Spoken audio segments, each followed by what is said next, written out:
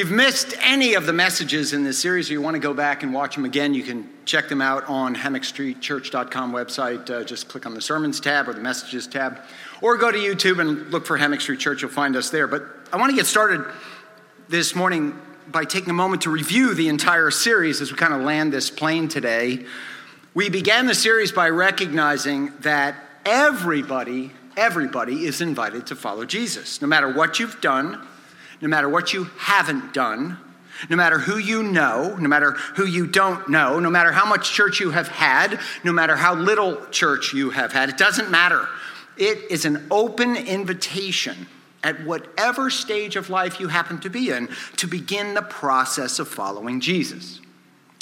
Then secondly, we noted that following Jesus is an invitation to a relationship. It's not an invitation to go to church, just so you know. It's not an invitation to become part of and to practice a religion. And a lot of people have a hard time with that, but that is the truth. It's not an invitation to know the things you should do and you shouldn't do. It's not an invitation to a list that you have to keep up with, that you have to check boxes on. It's really an invitation to a personal relationship with an invisible God who revealed himself through his Son, who was a visible person. He was the Lord, Jesus Christ.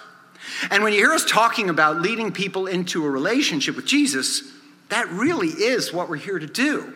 Because that's what the church is. Remember, the word in the Greek is the ecclesia, which is a community. It's a insular community. It's a called out community, a community that's called away from the rest of the world. It's quite relational.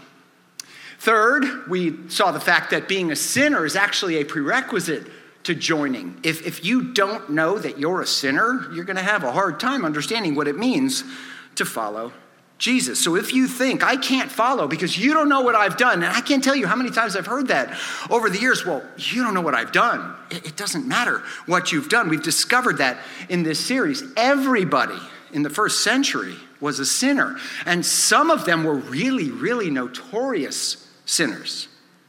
And then maybe best of all, we learned that having doubts, so if you have doubts, that's actually a prerequisite. God is not looking for just drones and automatons who come in and go, yes, sir, we'll do whatever you say. No, you're supposed to question. You're allowed to have doubts.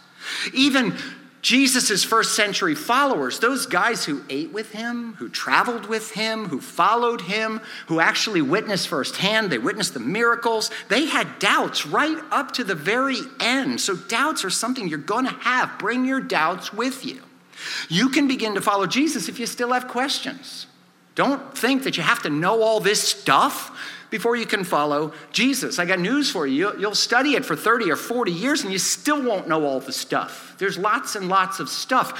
When I was studying for my ordination exam, I'll tell you what, it was about 10 times harder than studying for the bar exam. The bar exam had a limit. There was a limit to how much you had to know. It's limitless what you can understand and know about the Bible and Jesus. And then we said, if we're going to follow Jesus, we need to know where he's taking us. And we saw that Jesus wants to take us to the place where we have an overwhelming sense of faith. Specifically, we have a faith that overwhelms and overcomes any fear that we might have.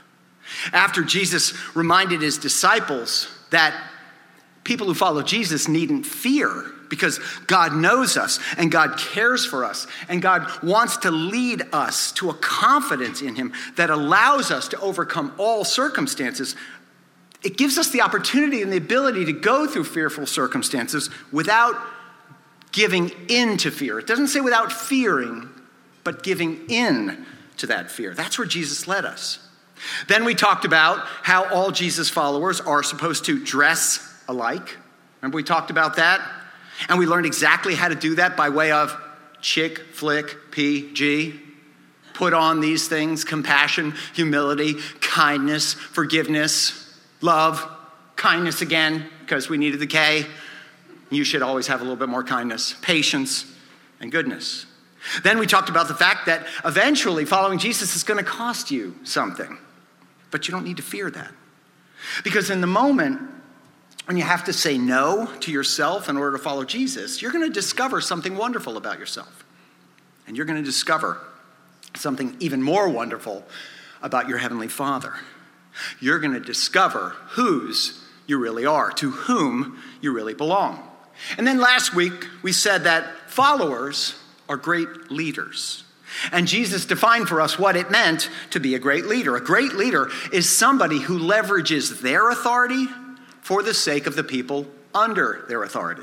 So that's the first 7 parts of the Follow series. Again, please go back and review one or more of the messages if you like. Now, I wanted to tell you all of that and do all that to lead us into this final episode, this final installment of this series. So today we're going to end on a very important question. And it's a question that I think will impact every single one of us. So I think it's safe to say every person in their journey to follow Jesus will at some point along the way be tempted to hit the unfollow button.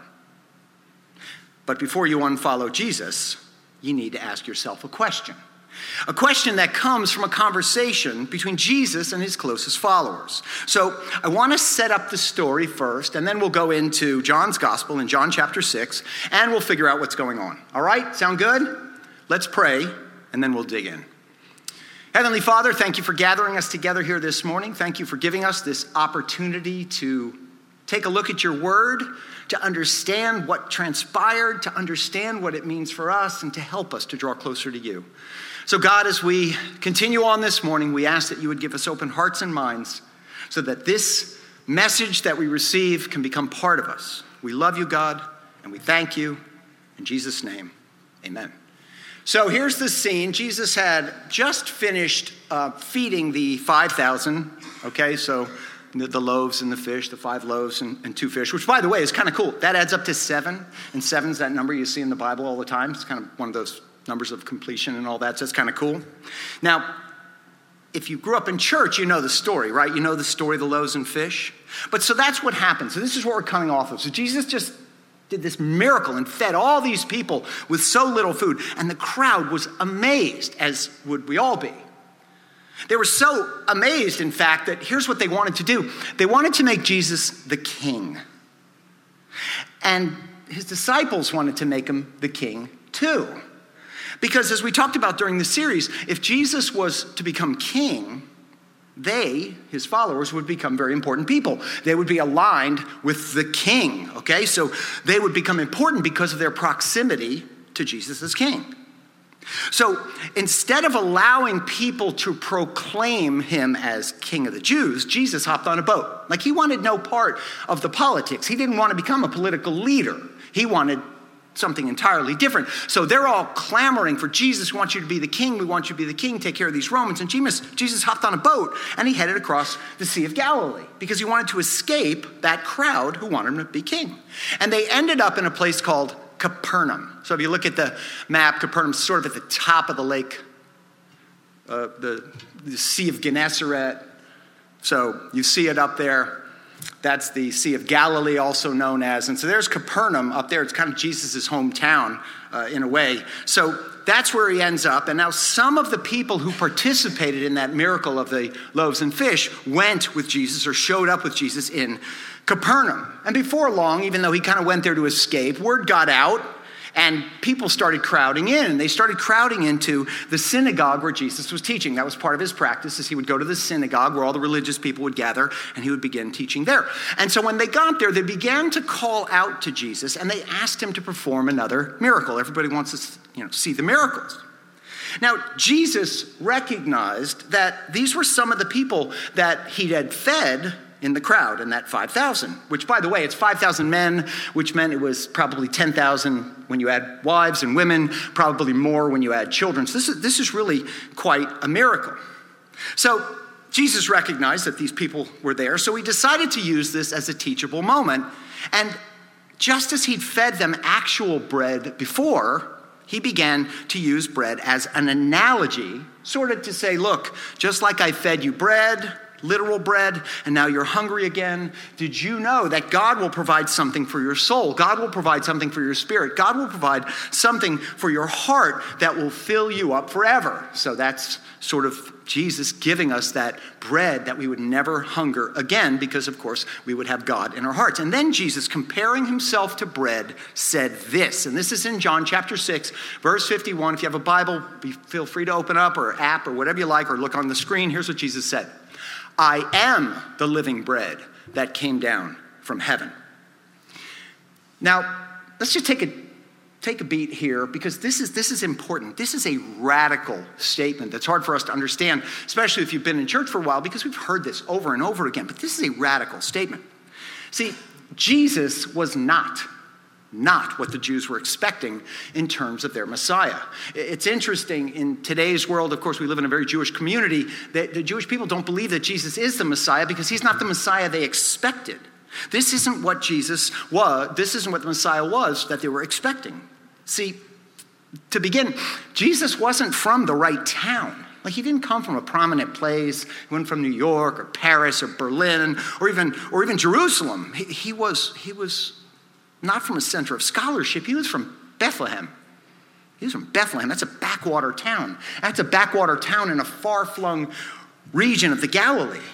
And also, Jesus wasn't a known religious leader. We have a lot of known religious leaders we talk about in public and all that. He wasn't one of those. He didn't have a deep and impressive resume. He didn't go to Harvard Divinity School or something. He didn't have all of that. The next thing is, he didn't come from a prominent religious family. There's a lot of, in the Jewish sages, they all seem to come from prominent parents. He was Mary and Joseph's kid. I mean, they knew Mary and Joseph. Well, that's Joseph, the builder. That's Mary. There was that question when they got married. That's kind of weird. The people knew that Mary and Joseph weren't from heaven. And this caused a little tension in the crowd.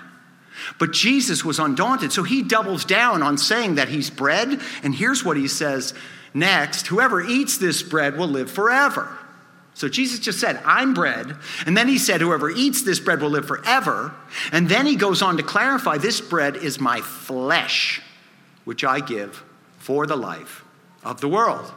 We skip ahead a few verses. He says, whoever eats my flesh and drinks my blood has eternal life, and I will raise them up at the last day.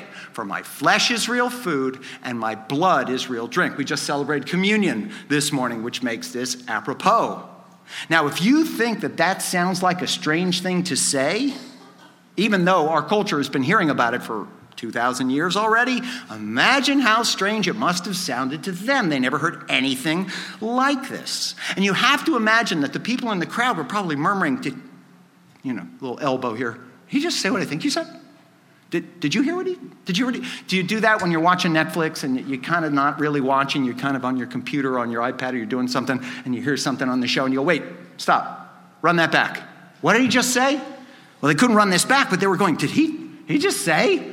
My flesh, eat my flesh, drink my blood? And anyway, I'm suspecting that apostles were sitting there and they're watching and they're listening and they got to be going, boss, you read the room. Like, seriously, they want to proclaim you king. Just don't mess this up. Don't say anything that's going to mess this up. You are on track, man.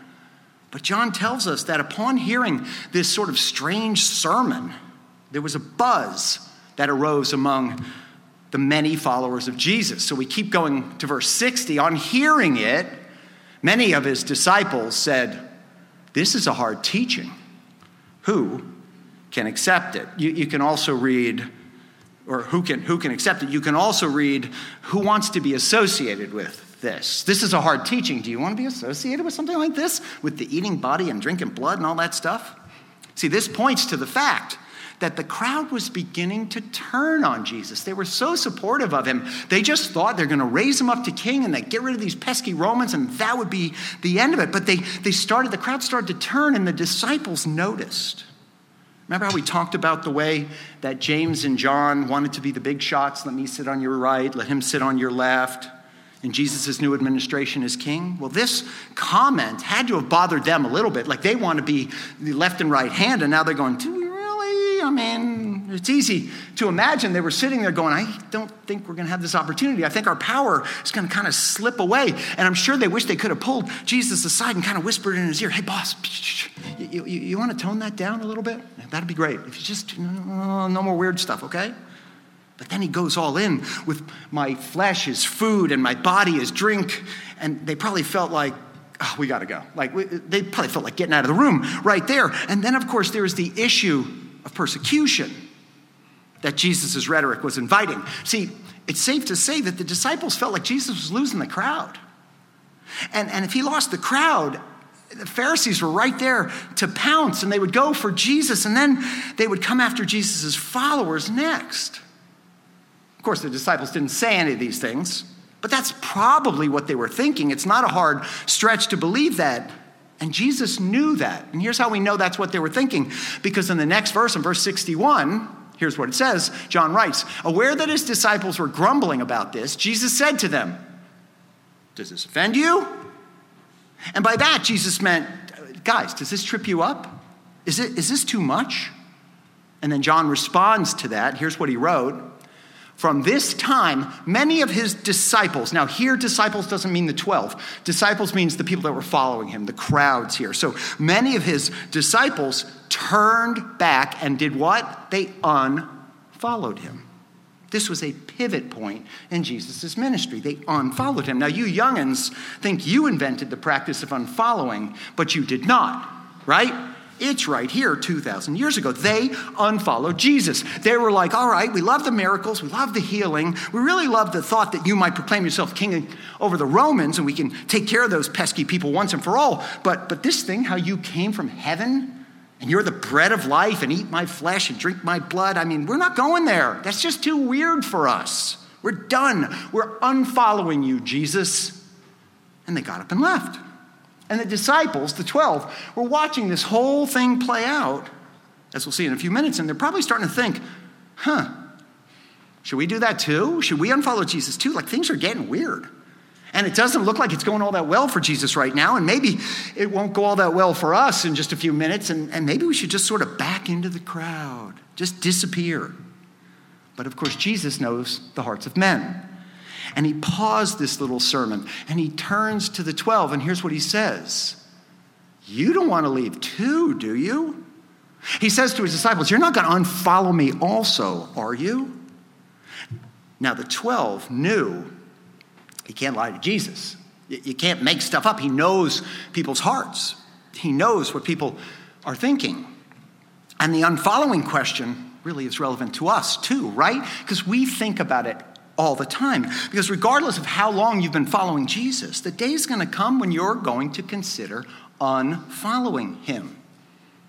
Now, it often occurs during a time of transition, when you're transitioning from one thing to another. We see it a lot when kids go from high school to college. You get to start over in a new place, and you get out of your routine of youth group and coming to church with your parents and all this stuff. So we see that.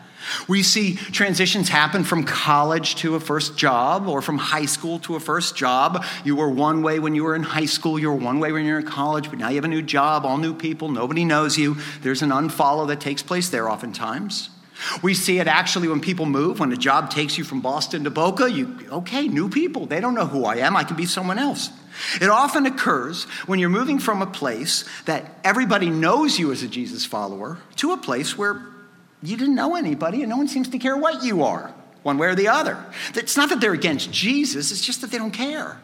And suddenly you're surrounded by people who don't believe what you believe. And those transition times are times that we're going to be tempted to unfollow. But note this, it's interesting, and statistics show us this. You're most likely not going to be tempted to unfollow because just you stop thinking that the things you've learned about Jesus are true. It's very rare that you just get to a place where you go, just without any other input, nah, it's not true anymore, I'm done. It happens, but it's rare. It's much more common for people to quit because following Jesus can be difficult. Following Jesus can be inconvenient, and oftentimes following Jesus can leave you isolated. Or because following Jesus just doesn't seem to matter in your new context. Sometimes that's why people quit. Sometimes people quit when they want to enter into a new relationship.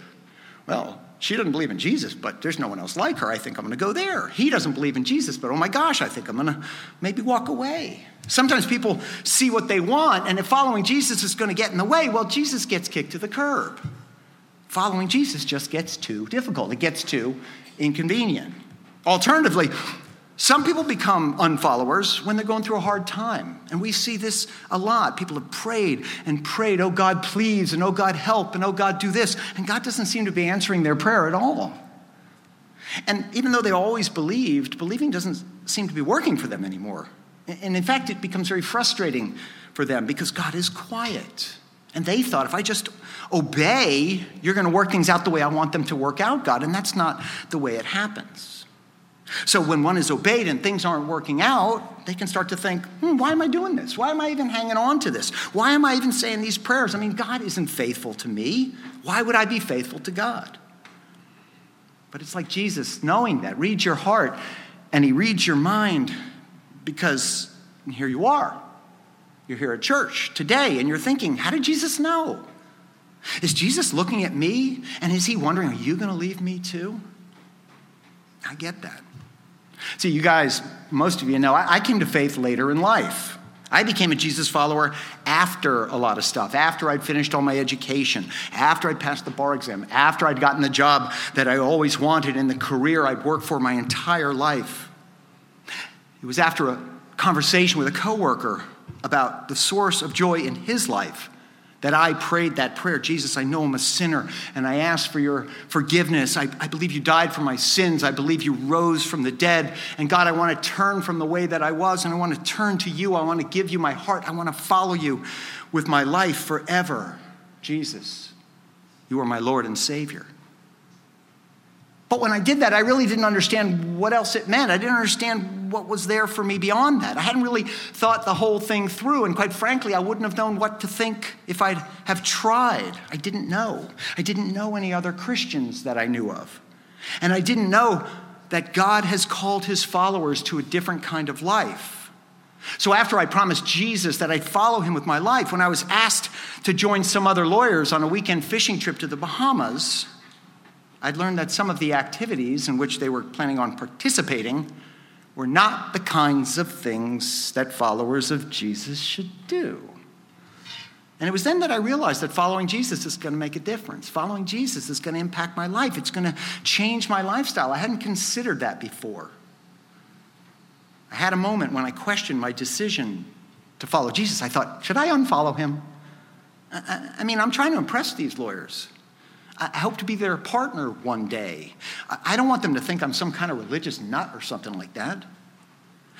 I was thinking, is this following Jesus thing going to cost me? Is it going to cost me my partnership? Is it going to cost me more than that? Is it worth it? But then I thought, I made God a promise. I didn't want to break it so soon. So I took a deep breath and I pledged to God, I'm going to do what I have to do at work, but I'm going to stay faithful. And I'm going to deal with whatever my commitment to you means for my career. How did that work out? Well, I'm here.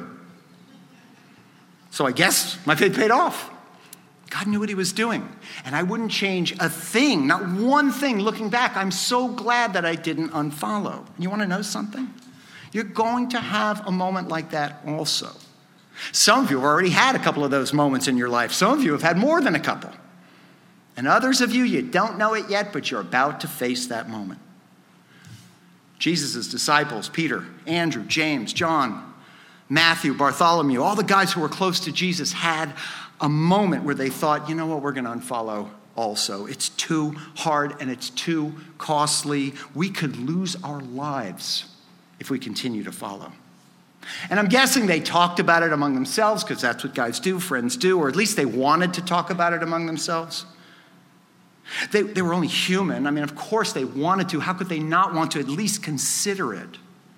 And it was in that moment, this is really cool how that plays out in this gospel, that Peter, remember Peter? Peter made so many mistakes. He did so many dopey things. He said so many dopey things. But Peter does something brilliant here.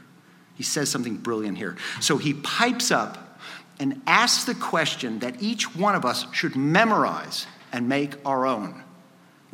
We should weave this question into the fabric of our very being as Jesus followers, so that the next time we're facing a big transition or a powerful, overwhelming temptation, and we're starting to feel like it's just too difficult to keep on following Jesus and missing out on all the stuff, when we find ourselves drifting toward unfollowing and playing the game that the world seems to insist we play, you got to come back to this question that we get from Peter. So here's the question, verse 68. Simon Peter answers him, "Lord, to whom shall we go?"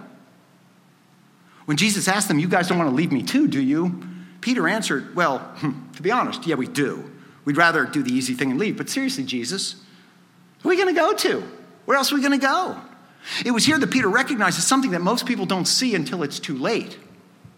You see, when you choose not to follow Jesus, you're choosing to follow something else. You're choosing to follow someone else. So Peter asks the question, if not you, then who? Peter recognized that, listen, if I turn away from you, Lord, by definition, I am turning to someone or something else. Jesus, if I say no to you, I'm actually saying yes to something or someone else. But I've considered all my options. And while no, Jesus, this isn't comfortable, and yes, Jesus, I do want to go, and no, Jesus, I'm not sure how it's going to turn out, and yes, Jesus, I wish it wasn't the way it is. The truth is, Jesus, to whom shall I go? Where am I going to go? See, Peter recognized that the crux of the issue that they faced, and this is our issue too, is where are you going to go other than Jesus? It's the issue for some of you right here today, this very minute, because it is hard to follow Jesus. And it's inconvenient to follow Jesus. And most of the time, there's no immediate payoff in following Jesus. Nobody is coming up after you make a great decision and putting their arm around you and going, "You're a Christian and you're great for sticking up for what you believe. And I want you to know I respect that. Attaboy." Like, you're not getting that kind of encouragement. Nobody's doing that. In fact, it's even worse than that. Most people will just ignore it. They'll just ignore what you're doing. It seems to them to be completely irrelevant. And that can motivate you to get out. That can motivate you to tap out. Well, no one's too impressed by this. I'm not hearing from God, so I'm just going to forget the whole thing and walk away. But Peter would say that before you walk away, you ought to consider your actual options. Because when you unfollow Jesus, you're choosing to follow something or someone else. Now let's take a moment to get a sense of Peter's thought process in arriving at this conclusion. We can find that in his words. So this is interesting. You don't know all this stuff is there, but here it is. So we'll continue in this verse. Simon Peter answered him, "Lord, to whom shall we go?" And here he says, "You have the words of eternal life." In making his decision not to unfollow Jesus, Peter went back to when he was called. Remember, when he was called, he was at work and he was fishing with his father. And then Jesus walks up and invites Peter into this great adventure. Jesus invited Peter into this life that had more purpose than he'd ever had before. Was he supposed to receive that invitation and go, "Nah, no thanks, I'm going to go back to my fishing"? I mean, was he supposed to do that? See, Jesus gave Peter an opportunity to live for something much larger than himself, much larger than his finite life, his life that would end one day. And that caused Peter to look at Jesus and think, "You've invited us into something so much bigger than anything we'd have done on our own. You have the words of eternal life." Now, this revelation of Peter's is very relevant for us. If you are a Jesus follower, you've been invited into something much more grand and glorious than our otherwise insignificant lives. Now, understand what I'm saying. I'm saying without Jesus, our lives, my life, your life, they're insignificant.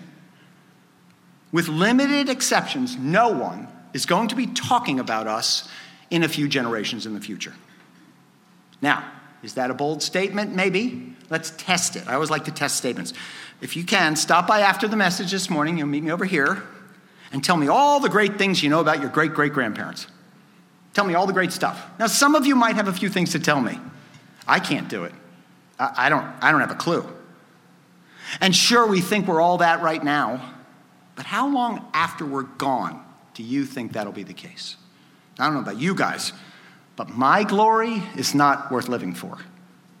And I suspect that if you're being honest, you'd have to say the same. But as followers of Jesus, we've been invited into this grand and glorious narrative that began with creation, was magnified when Jesus died for the sins of the world. And when we determined to follow Jesus, we became co-laborers. We get to work with God.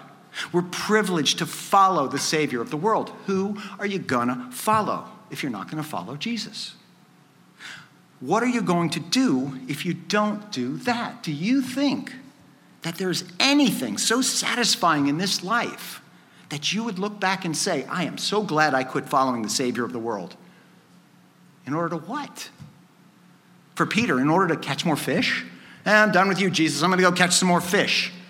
So when I get to my deathbed, I can go, how many fish did you catch? Thousands, right? In order to do the bidding of the Romans? Like, that's what you want to do? You want to unfollow so you can do the bidding of lesser people?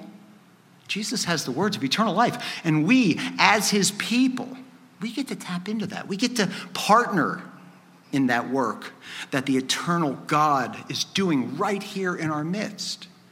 Anything less than that is just less. When you unfollow Jesus, you're simply not doing life at the highest and best level. And here's what Peter knew, and what I think most of us believe. When you unfollow Jesus, there's going to come a day that you wish you could come back and refollow Jesus. You're going to wish you can do that, but you might not be able to. We cannot predict what happens in the future. And it's as if Peter knew. So here's what he says next in verse 69. We have come to believe and to know that you are the Holy One of God. In other words, what he's saying is we've seen too much, Lord, to ever go back to the way that we were. And anyway, to whom shall we go? To whom shall we go? That's a great question because it allows us to avoid having a season in our life that we wish we could go back and relive and do differently.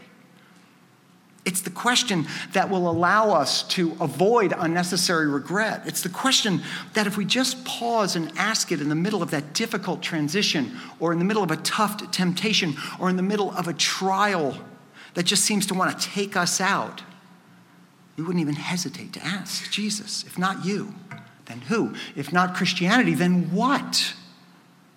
Before you do anything, you owe it to yourself to answer that question. If not Jesus, then who? If not Christianity, then what? Is anybody else offering you eternal life?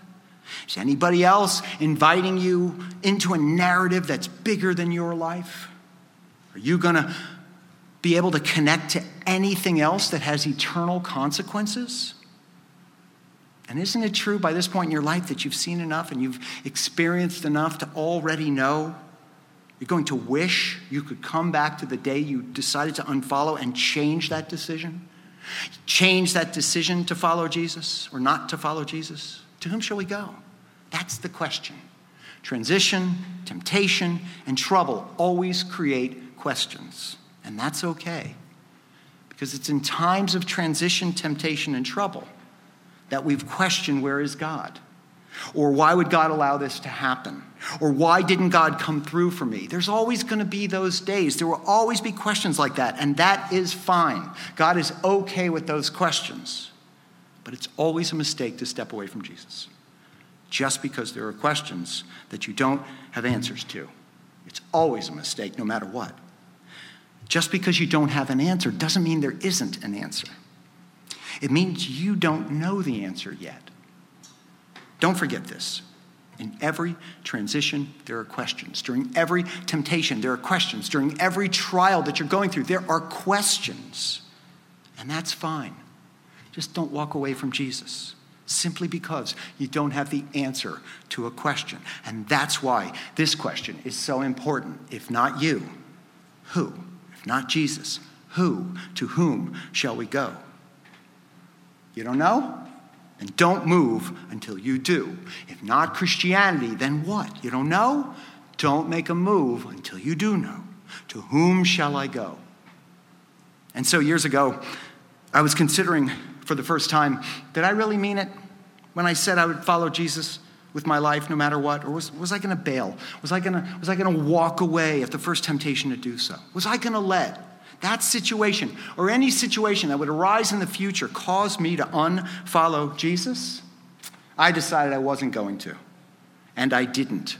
And I'm so grateful that I didn't.